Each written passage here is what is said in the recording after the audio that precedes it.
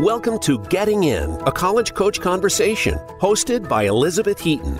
On this show, the team of experts from Bright Horizons College Coach aim to demystify college admissions and finance. From choosing the right college, developing a payment strategy, creating a high school plan, and more. Each episode will help guide your family through the various steps of the process. Now, here is your host. Good afternoon, everyone, and welcome to Getting In, a college coach conversation. If you missed me, I've only been gone for a week. I'm back. Excited to be here as always.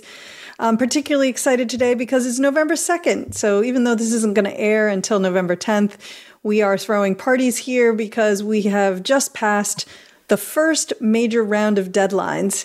And if you're listening and thinking, I didn't know there was a round of deadlines on November 1st. I haven't done a thing yet. Well, we have some info to help you get started a little bit later in the show. We're also going to be talking about how to prepare for any interviews that you might have coming up. But before we get to any of that, we're going to talk finance. And in this case, we're going to talk about something that I don't know, I think a lot of families think about, but maybe not as many as should think about, or also maybe they're thinking about it, but thinking about it differently. And that's return on investment. And joining us today to have that conversation is my colleague and a former financial aid officer at Loras College, Zachary Grease. Hi, Zachary. Hey, Beth. How you doing? Hey to our listeners. Good. How are you doing? Good, thanks. I called you Zachary. We're very formal here today. Yes, okay. But let's talk about this for today, and that is, return on investment. Obviously, college is expensive, and I think when I think about college, or certainly when I thought about college when I was going back in the day, we don't have to talk about how long ago that was.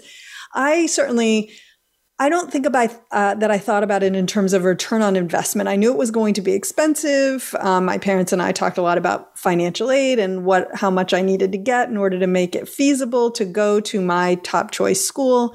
I thought about what I was going to study. I knew that when I graduated, I was going to need to get a job, but that was kind of how I thought about it. I thought about it as a very natural progression of my education. But it is an investment.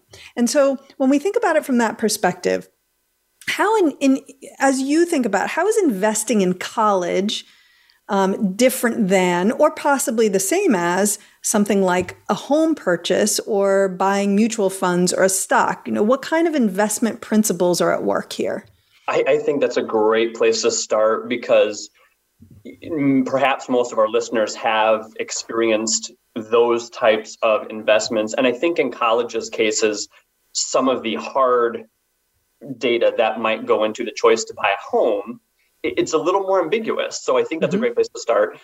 What I think some of the good principles are that mimic your choices to invest in a house are, generally things like affordability, what is the expense, but more specifically, what I think is going to be valuable for listeners is to consider assigning some kind of a return to each of the options they might be considering. Mm-hmm. And I think that relative comparison is where this becomes a really valuable way to include these numbers in your thought process. So you might look at, for students that are saying, I don't know if I will go to college or I won't, and you could consider using ROI to help inform a student what the value of choice one versus choice two would be. And I think that kind of an exercise is going to be really enlightening, partly to help, the student buy into the experience if they're going to go and try to maximize it. But I think even beyond that, I think it just helps to just understand what these directions are going to mean long term. Well, and one thing that you said that I do want to call attention to is when you are buying a house, most of us go in feeling like, okay, well, I have a budget, right? I know how much I can afford. And even if you want that $1 million house in the best neighborhood ever, if all you can afford is $500,000 because that's how much of a mortgage you can get along with the down payment you have, then you're not going to consider the house that's $1 million in the best neighborhood, right? And yet, when it comes to college, it feels like, to me, we talk to more families who have kind of thrown that piece out the window Like they're like, bring it on. All options are a possibility. When if they actually thought about it a little bit more, they would have to acknowledge that all options are not a possibility. And that's where people get themselves into trouble. Absolutely agree with you 110%.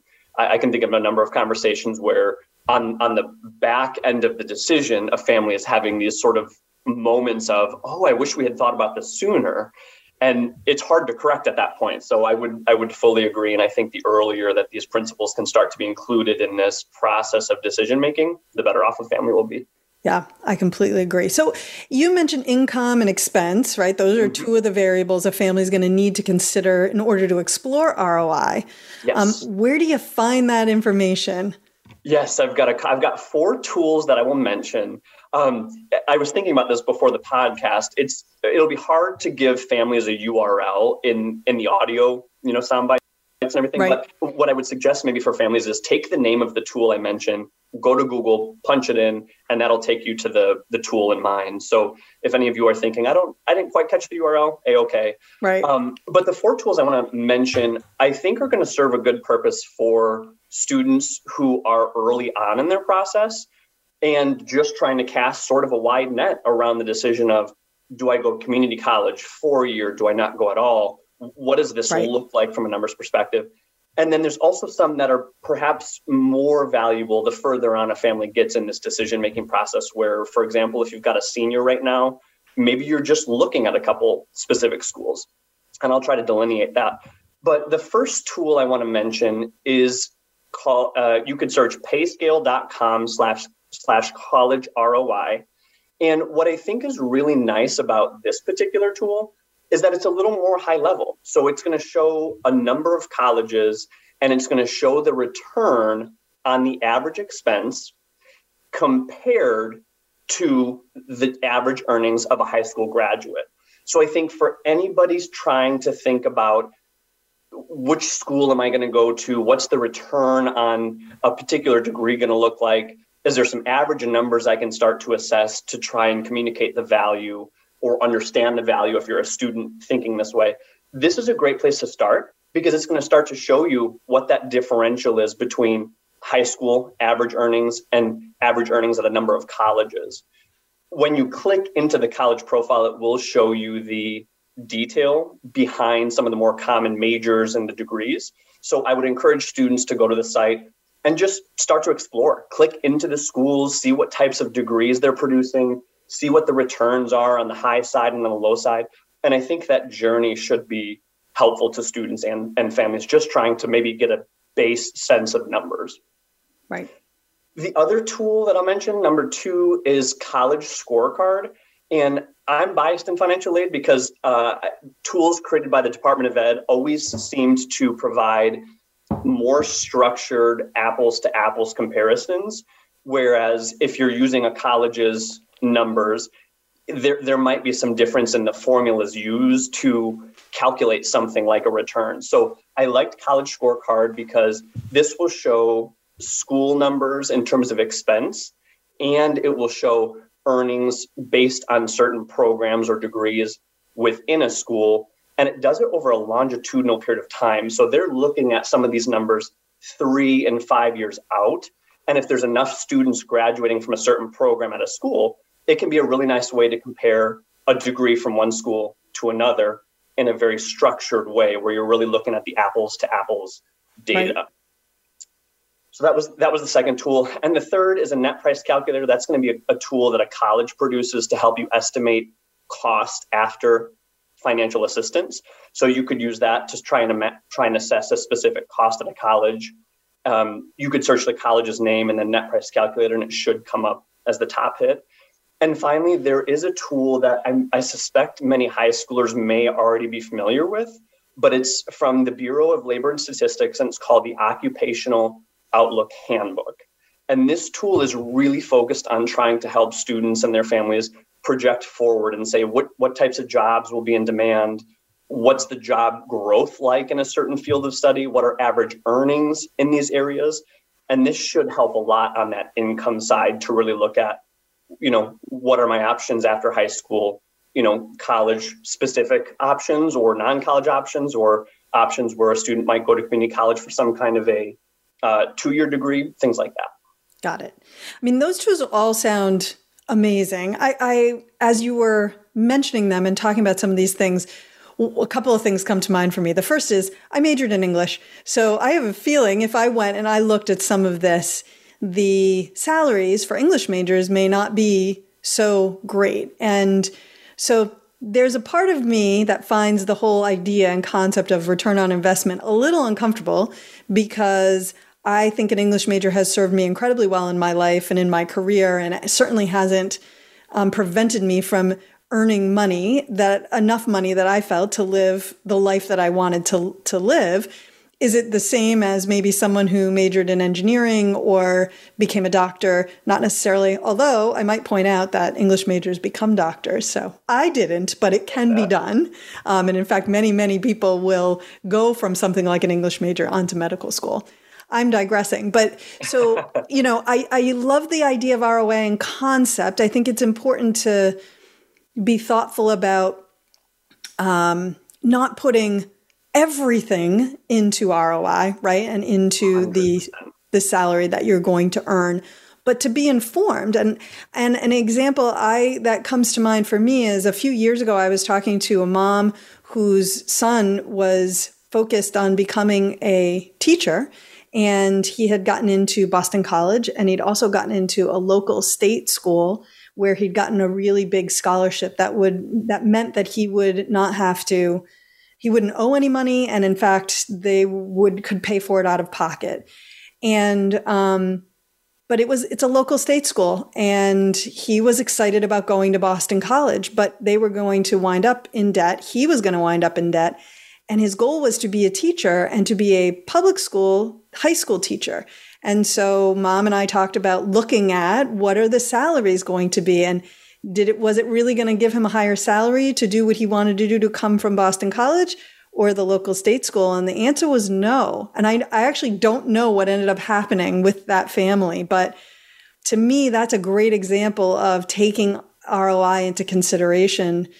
Because the reality is that degree in this case probably wasn't going to make a difference in how much money he was going to make. Now, if he decided to maybe do something different, then maybe that Boston College degree would have been helpful to him in some way, but that's where kind of the ROI thing is important. But to digress too far from this conversation, I think the other huge thing, right, is that studies do show, I appreciate very much, and I want to be clear, both Zach and I want to be clear, right? College is not for everyone, and not everybody needs to go to college. But the data does show that if you earn a college degree, you will earn more money over your lifetime with a college degree than you will with just a high school degree. But there are some things that are going to get in the way of that ROI or could cause you to maybe not achieve that goal. And so what are some of the pitfalls that people have to watch out for when it comes to ROI? Yeah, that's a great thing to look at. And I would echo your points too. I think it's a good element to keep in mind. I think it's a part of the process, but there's so many other elements that I think that was an awesome comment. But, as far as pitfalls, my hope is that by looking at some of these, most of them are pitfalls once a student arrives to college. Right. So, you have ROI in the sense that you're trying to decide what option you're going to pursue. You select that option. And then it's in the execution where I think families maybe have a chance to optimize some of these return-based decisions they make, mm-hmm. or they fall into a pitfall where that return they were basing their decisions on is not quite seen. Right. But, one example of a decision that could lead to higher expense and in turn less ROI would be number one, the decision in some cases to transfer. And I don't want to suggest it's bad to transfer. There's some situations where a student may need to, but if a student has earned 60 credits at one college and moves to another that only honors 40 to 45, mm-hmm. they may have to repeat classwork and stay another semester or a year. And that's another year or a semester of expenses. So that's perhaps something to consider in this decision of how do I optimize this. To the best extent you can, recognize that transferring can set you back. Right. The other thing, similarly, is if a student can either increase the speed with which they get their degree, they're optimizing their ROI because they're spending perhaps a semester less of expense. Maybe by taking summer courses or taking a few more courses throughout a few of the semesters to try and take an increased course load if they can handle that. Conversely, if they declare a major late or they have to retake classwork and they have to stay another semester or a year, just like that transfer student, it adds to the expense and it lessens the ROI no matter what college you go to. Right. So those are two I wanted to mention. And the third is similarly to the family that you use as an example. Right. If you're going to borrow an amount of money to cover cost compared to a decision where you don't borrow, you have to take into account the extra expense that interest will add to the same cost that another family or may find without having to incur that interest expense. So I think the more holistically you can look at the expense side of it based on your pay strategy and really try and take a big picture approach to some of these decisions, the better off you'll be. Right. And then the worst possible ROI is if you go and you don't finish, yes. Right? And you spend all that money and you never get the degree. Mm-hmm. So to families, that is also a consideration. Sometimes the cheapest option, if the student isn't going to be happy there, and believe me, I am not advocating that you go into significant debt, especially if your student has a cheaper option, but helping everybody fall in love with all of the good options that are there and making sure they find their way once they get there. Because if you leave without getting the degree, that's going to be the worst ROI possible. You got it. Zach, thank you so much for joining today. I really appreciate it. Absolutely. Great to see you and best wishes. Thanks. Okay. Well, when we come back, we're going to be talking about college interviews. They're not as common as you would think anymore, but we're going to give you some tips on how to do those. So don't go away.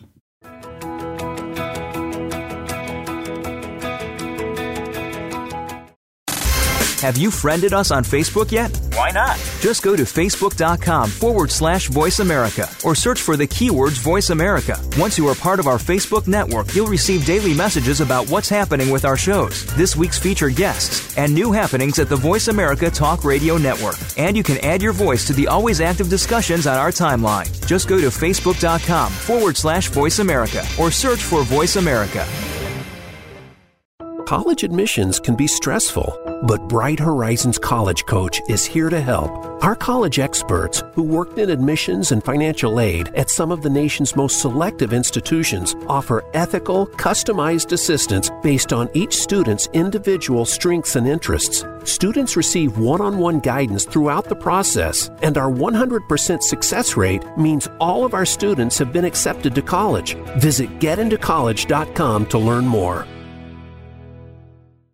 When it's time to go through the college admissions process, look to Bright Horizons College Coach for ethical guidance and customized support. Our educators will get to know your students' ambitions and talents, help highlight hard-won achievements, and create a plan for getting into a top-choice school. That plan includes helping your student choose classes and extracurriculars, create a college list, brainstorm and edit essays, and navigate college financing options. Visit getintocollege.com to learn more.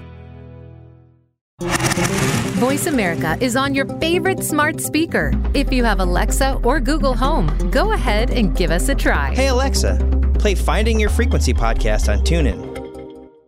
Tune in to Melody Edmondson's The Space of the Waist radio program. This companion piece to her successful guidebook series, The Space of the Waist, focuses on body types and how to make your waist length flattering, no matter what your body type is. Guests include designers, merchandise managers, factory owners, and more. You'll also find out what accessories will complement your body shape and waist length. Tune in every Tuesday at noon Pacific Time and 3 p.m. Eastern Time on Voice America Variety.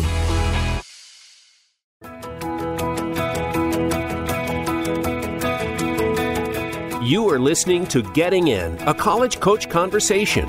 To submit a question for an upcoming listener Q&A segment or to suggest an idea for a future segment, please send an email to gettingin.voiceamerica@gmail.com. Now, back to the show. Welcome back, everyone, to Getting In, a College Coach Conversation. Before the break, I mentioned that we were going to be talking about interviews, and I'm particularly excited to welcome my guest, Nicole Doyle, who is my colleague here at College Coach, also a former admissions officer at Holy Cross. But even more importantly, for the purposes of today, is that she is a former reader and interviewer at Skidmore College. So she brings a particular level of insight into this process. So hi, Nicole. Hi, thank you for having me. Absolutely. I want to start at the very beginning around the college interview, and that is, what is the purpose of the college interview? I always say I had a conversation earlier with a student about an interview, and I told them it's to personalize your application. It is to help the reader get a better idea of who you are and basically bring your application to life so that they know you're interested in the school and what you can bring to the school. Yeah. And I'm obviously the essay is another way in which you do that. But the cool thing about an interview is that you get to be there in real time, right? Engaging with someone, which is a different thing than putting your thoughts down on paper. And in some cases, a much easier thing for some students, not all, but for some students. It's a really great way to share who you are. Like I always tell students, you know the answer to all the questions because it's all about you. Yes. So it's one of those things that you shouldn't be tricked. You should never be tricked by the questions you're being asked in an interview. Right.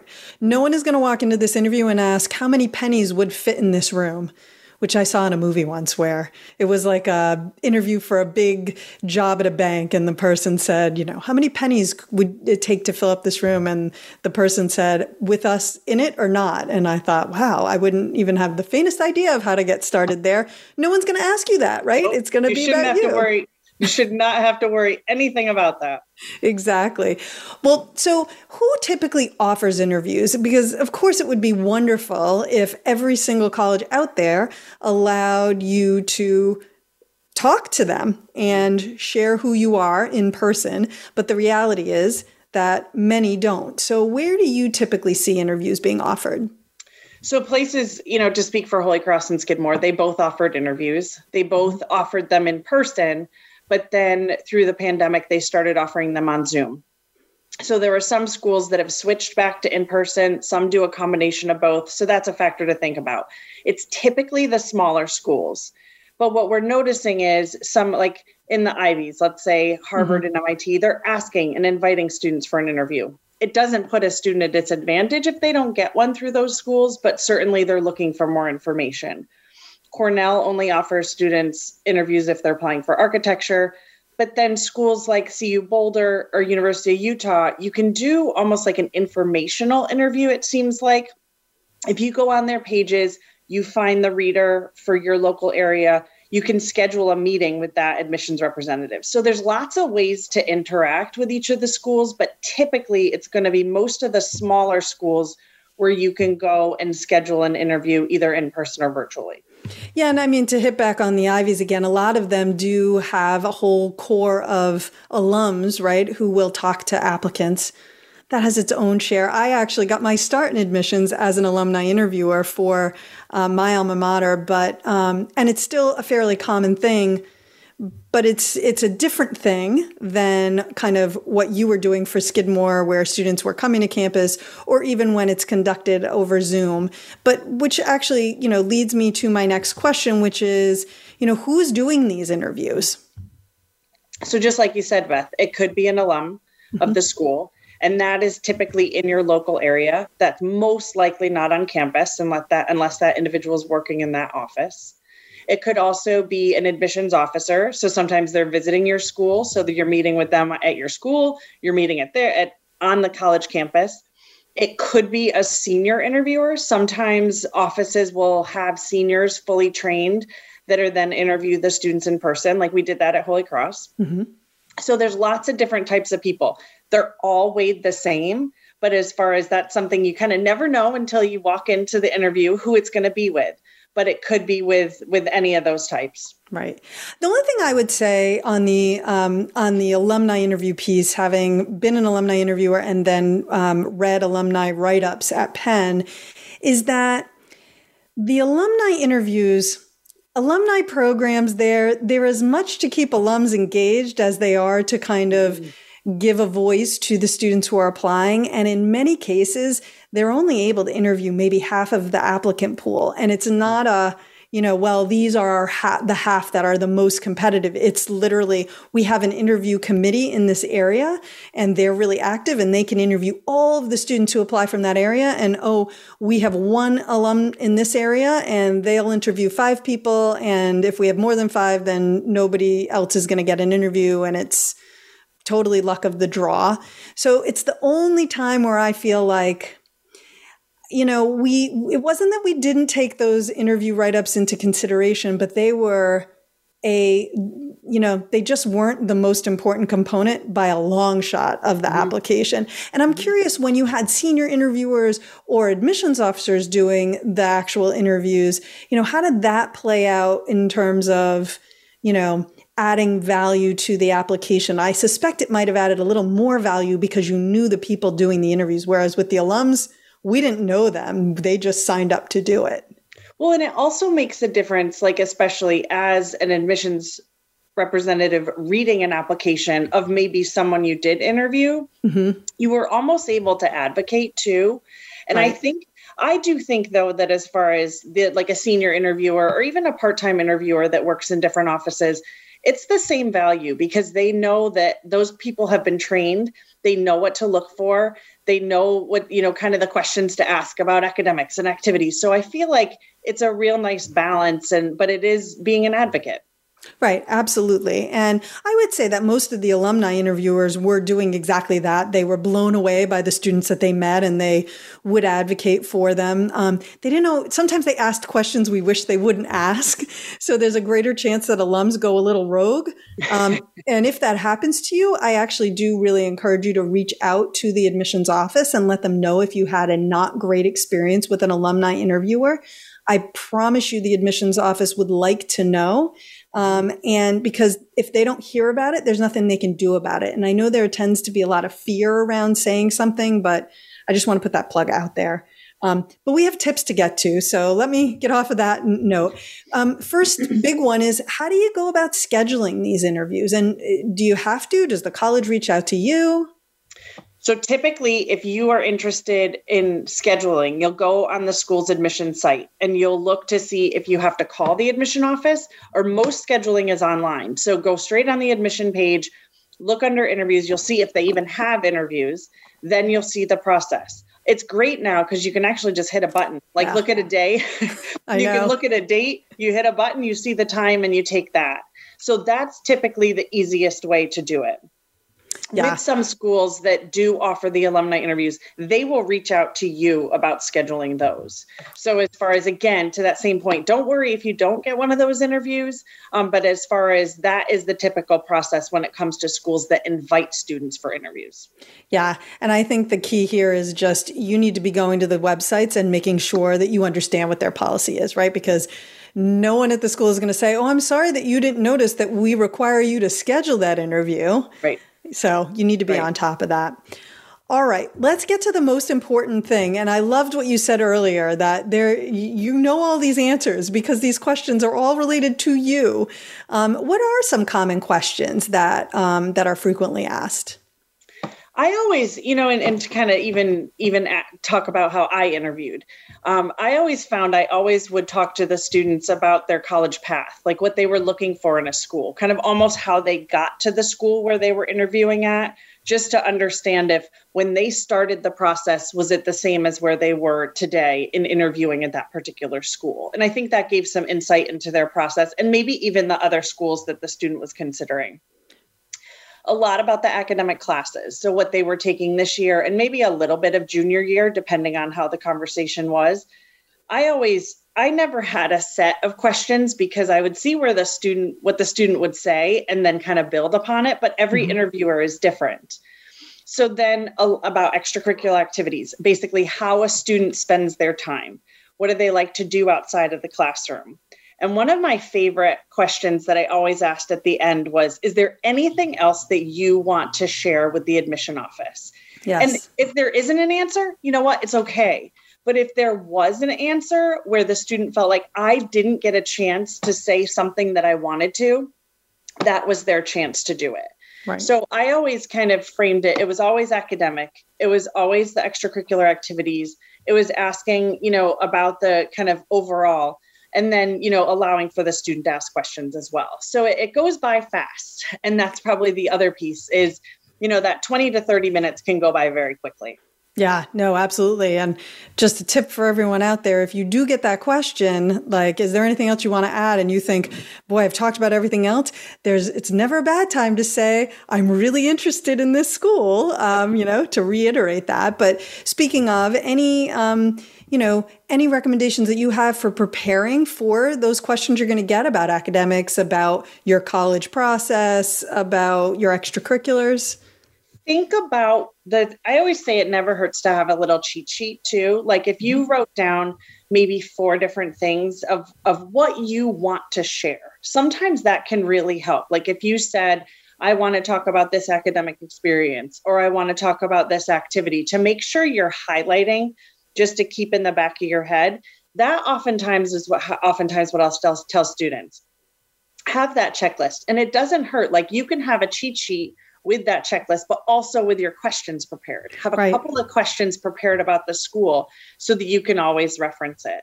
The other piece, like when students are being asked questions, that I always recommend is if you need to take a break and just kind of think for a second, It's always okay to take a pause and say, let me think about that for a second, and then go back to answering the question. And that's okay too. It doesn't mean that you're stumped. It doesn't mean that you don't have an answer. It just means that maybe I need to take a breath and answer the question. Right. And maybe you're just finding yourself, you're anxious and you're getting a little too wound up and you can feel it. Take a break to take a breath, right? There is...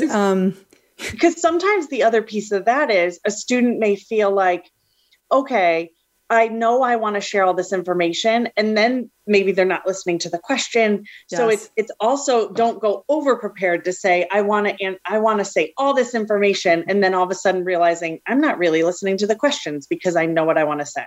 Right. I'm not engaging with this person.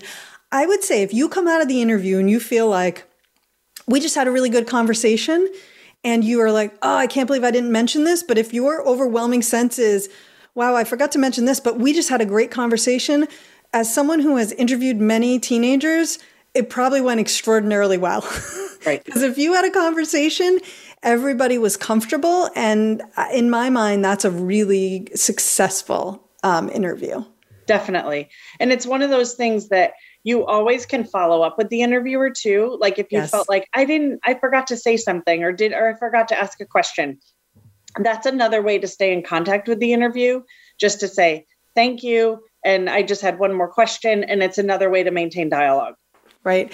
And actually that brings something up for me, which is none of our alumni interviewers knew anything about the applicant except for which school at Penn they were applying to, or at Cornell when I was doing alumni interviews there, and their name and where they went to high school. So did you, when you were interviewing at Skidmore, had you seen the file? So, what level of insight do you have into the student when you walk into that interview? Never had the file. We never had any information.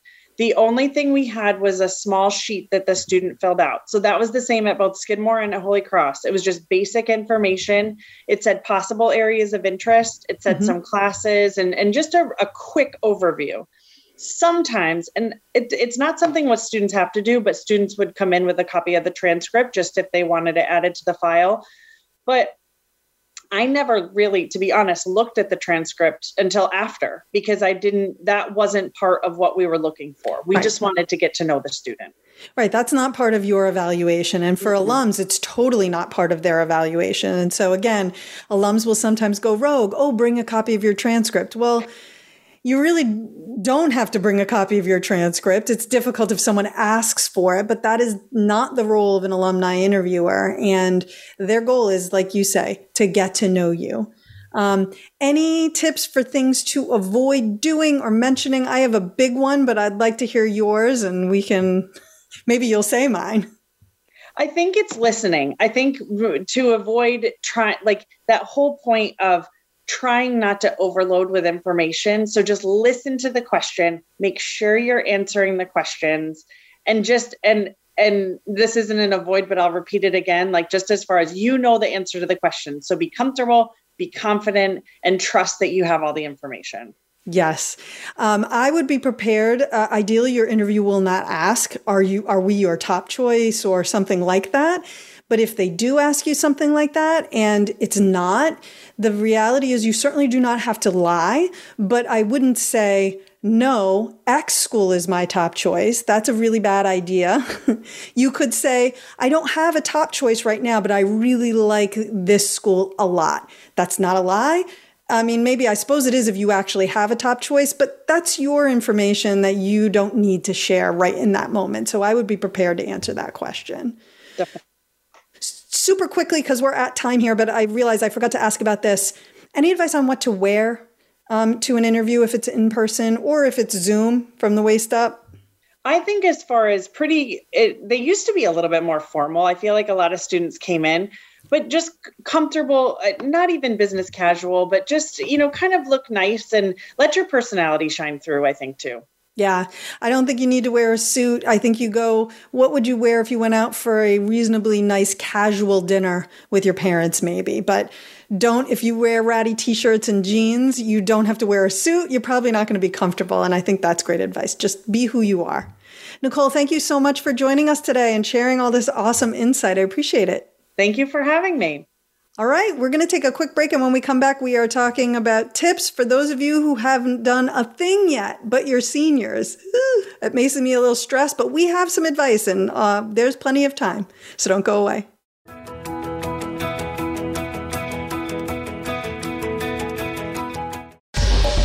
Get the news on our shows and other happenings by following us on Twitter. Find us at VoiceAmericaTRN or twitter.com/VoiceAmericaTRN. College admissions can be stressful, but Bright Horizons College Coach is here to help. Our college experts, who worked in admissions and financial aid at some of the nation's most selective institutions, offer ethical, customized assistance based on each student's individual strengths and interests. Students receive one-on-one guidance throughout the process, and our 100% success rate means all of our students have been accepted to college. Visit getintocollege.com to learn more. When it's time to go through the college admissions process, look to Bright Horizons College Coach for ethical guidance and customized support. Our educators will get to know your students' ambitions and talents, help highlight hard-won achievements, and create a plan for getting into a top-choice school. That plan includes helping your student choose classes and extracurriculars, create a college list, brainstorm and edit essays, and navigate college financing options. Visit getintocollege.com to learn more. Voice America programs are now available on your favorite connected device, including Amazon, Alexa, and Google Home. Through streams with Apple Podcasts, TuneIn, and iHeartRadio, listening to your favorite show is as easy as saying the show name followed by the word podcast. Hey, Alexa, play Finding Your Frequency podcast. If that doesn't work, try adding on TuneIn or on iHeartRadio or on Apple Podcasts. Voice America Network proudly presents The Catherine Zox Show for women, men, children, and families. Catherine magically combines her compassion, experience, and talent to bring listeners a show that's upbeat, informative, and yes, a little sassy. Tune in every Wednesday at 7 a.m. Pacific Time, 10 a.m. Eastern to The Catherine Zox Show on the Voice America channel.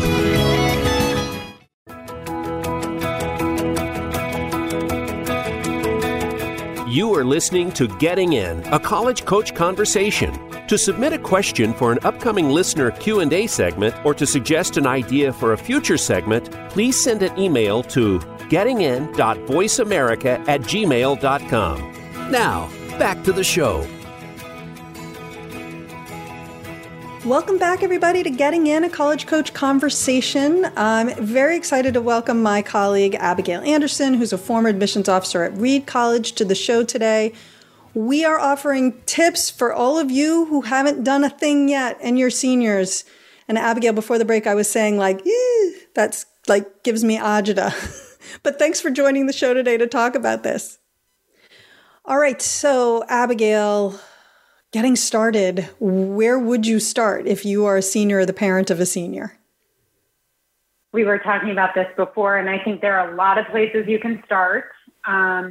If I were a senior right now, I would be reaching out to my school counseling office first. I think that there's a lot of work that the student and the parent can do on their own timeline, but the school counseling office is going to have a set timeline that's very hard to work around. And so knowing what they need from you, what their deadlines are, is probably the best place to start. Yeah, and also, ideally, they're going to be excited that you're coming in because their hope is to help all of their seniors. So if they've been trying to reach you or for whatever reason you haven't connected yet, my guess is they will say, oh, thank goodness you're here. Let's get started. So I agree. I think that's a great first place to start. What about next? I think there are a lot of different places you could go from there. But I think there's probably one primary thing to do. What do you see as that next step? I think you have to know where you're applying. You have to know your college list, and you have to make some decisions and stick with those decisions, not be changing them, because you need to start getting to work on applications, essays, figuring out what other requirements, if you're going to have to submit supplemental material to a business program or a portfolio to an architecture programming, just opening up, Pandora's box and figuring out what's on the to-do list. Right. Absolutely. And the reality is there's still, when this airs, there will be basically 6 weeks, actually more than 6 weeks. It will be 7 weeks before the end of the year. And there are certainly many colleges with deadlines after January 1. But even if you want to hit a bunch with a January 1 deadline, there's plenty of time to do that. It's kind of no different than the student who gets started in September, right? Who wants to apply for November 1. Absolutely. I think the other thing I like to remind myself of too is I applied to most of my colleges between Thanksgiving and the new year, and I got it done, and I went to a school I loved, and it all worked out. So while we would love to help students earlier in the process, you can absolutely get through it if you're starting now or if you're starting in a week or two. Yeah, I agree. All right. So you've got your list started. Maybe it's not finished, right? But it's started. Where would you go next in terms of, okay, I'm working on this list, but while I'm working on the list, I need to do a few other things? So I bet you give the same advice. I'd be curious, though, which is, I think the moment you know one school, you can say, I'm applying to Rutgers, or I'm applying to Colby, whatever it is, one school, you start keeping a list, like a spreadsheet of tracking the requirements, deadlines, and probably most importantly, number one, what application platform do they use?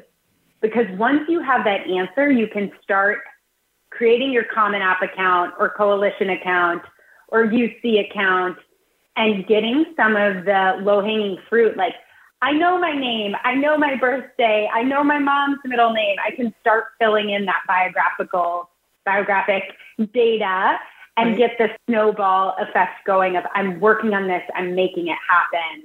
Things are moving forward. Yeah, I do love that idea. Once you know what the platform is, or there might be more than one, that's something you can start crossing off your list. And that always feels good. Speaking of, do you have any advice around, getting, and I know you do, I can't even believe I said, do you have any advice about this? Because you might be one of the most organized people I know about getting organized. Where would you gather everything in one place? What's your advice on that front? Absolutely. Beth and I are laughing because I love to-do lists. I love spreadsheets. I love color coordinating things. So it's a perfect question for me. For this, I would go really simple. I would just open up a good old spreadsheet. I would put the name of the schools down the first column, and across the top row, I'd put some really basic data. I'd put the application deadline. I would put the financial aid deadline. Or merit aid deadline. Mm-hmm. I'd put what platform I need to use. And then I would probably try to keep track of, have I sent in my transcript? Have I requested my letters of recommendation? Have I started working on the supplement? And then the big question mark that we haven't touched is, am I sending test scores? Do I have test scores? Am I trying to test again in this short time period? But something about testing in that spreadsheet as well. Yeah. And actually, you mentioned something I want to go back to, which is recommendation letters, because there's a lot of this process that you can do yourself. And then there are pieces that you need from others. That's a big example of that, right? So what's your advice on that front? So that's one of the reasons when we started this conversation, we said, start with your school counseling office. What do they need from you? And quite frankly, they're probably going to need, number one, your college list, so they know where to send your transcript off to, but they also need to know who you're asking for letters of recommendation. And the more time you can give people to write those letters, I think it's just common courtesy. Some of the English teachers in my life were writing 50, 100, 150 letters of recommendation, which is wild to think about, but not totally crazy. So going off and asking, my preference as a reader was 2 11th grade teachers that you had for the whole year that you had in core academic subject areas. So thinking about who those 2 people would be. Right. And going and asking them right away. Right, because you had a great line when we were talking about this earlier, right? It's because your poor planning is not their emergency, and so don't make it their emergency, right? Right. Yes. Give them as much time as you can, even if you are late to the process. You can still give them 7 weeks, to your point. Yes. Let's talk about testing. You mentioned it. What's your advice here? I would guess that maybe even a student who has done nothing may have already done some testing, but then there might be someone who's done nothing on that front. So I have worked with students who are in many boats with the late to the process plus what to do with testing situation. And if you have testing and you're not planning to test again, I think the big question is, you need to decide which schools you're sending your test scores to. It's as simple as that. Right. And I know we have podcasts and blog posts about that people can go back and reference. If you are applying to schools that require testing, you need to make some decisions. Are they staying on your list? Maybe they come off because you need test scores and you don't have them and you don't have time to take the test or study for the test.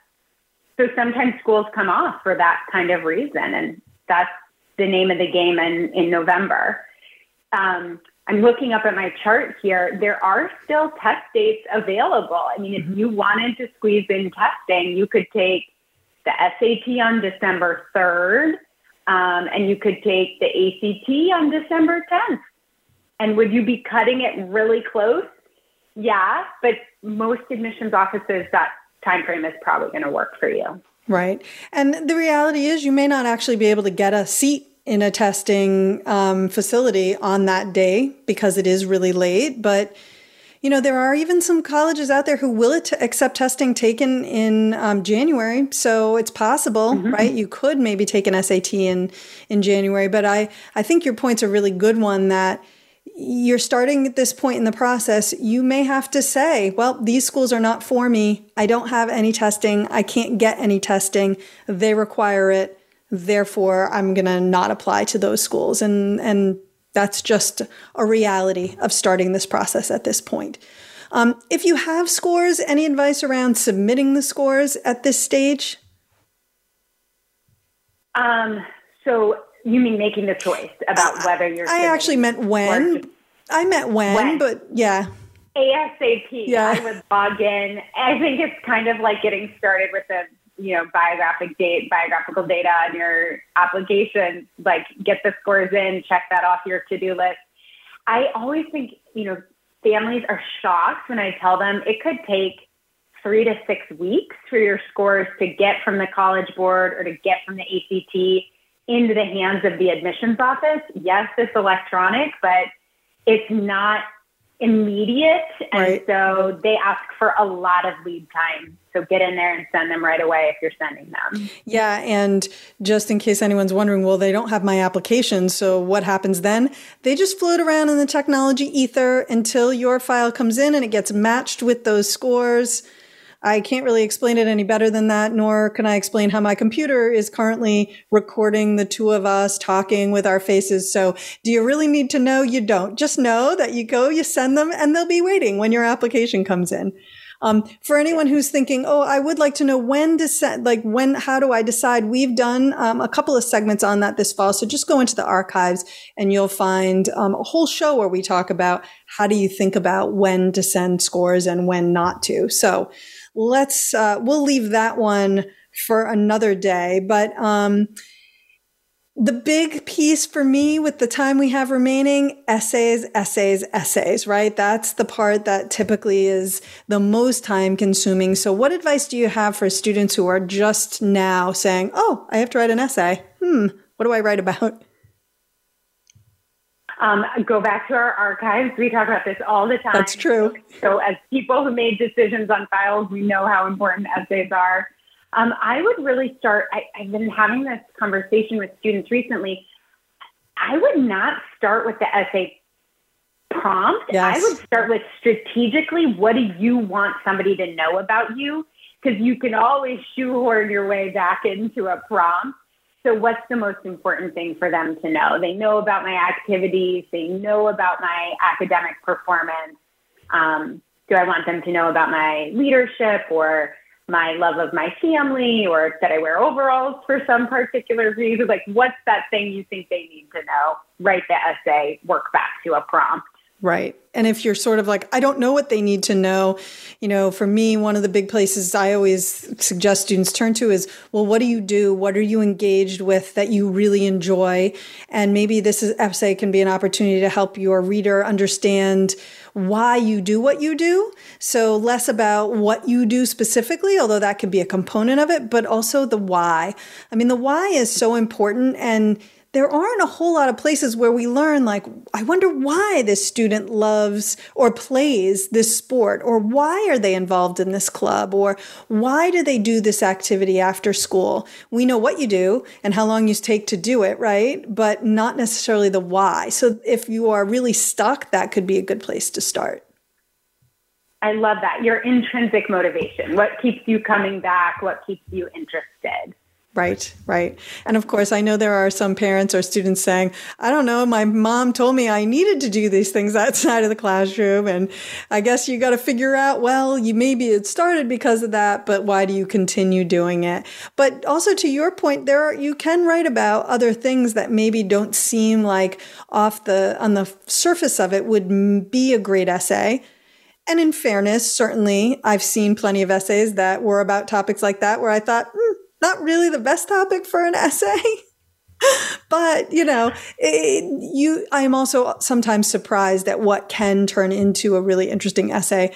And my best example of this is a student who wrote about South Park, which the mom was very concerned about, but it ended up being about how he was a redhead and he kind of enjoyed watching South Park. And there was an episode about how redheads are the devil.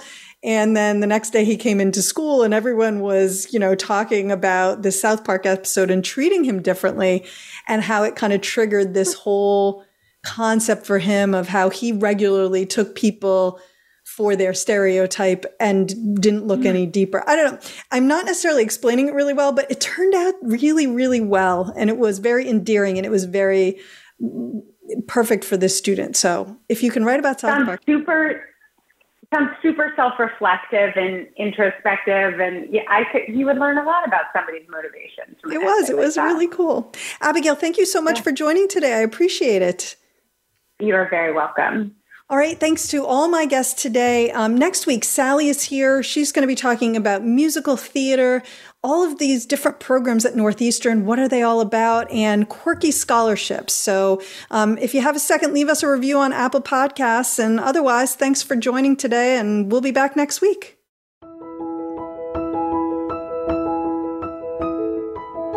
Thank you for tuning in to Getting In, a college coach conversation, hosted by Elizabeth Heaton and the team of experts at Bright Horizons College Coach. Join us again next Thursday at 1 p.m. Pacific Time, 4 p.m. Eastern Time on the Voice America Variety Channel. Have a good week.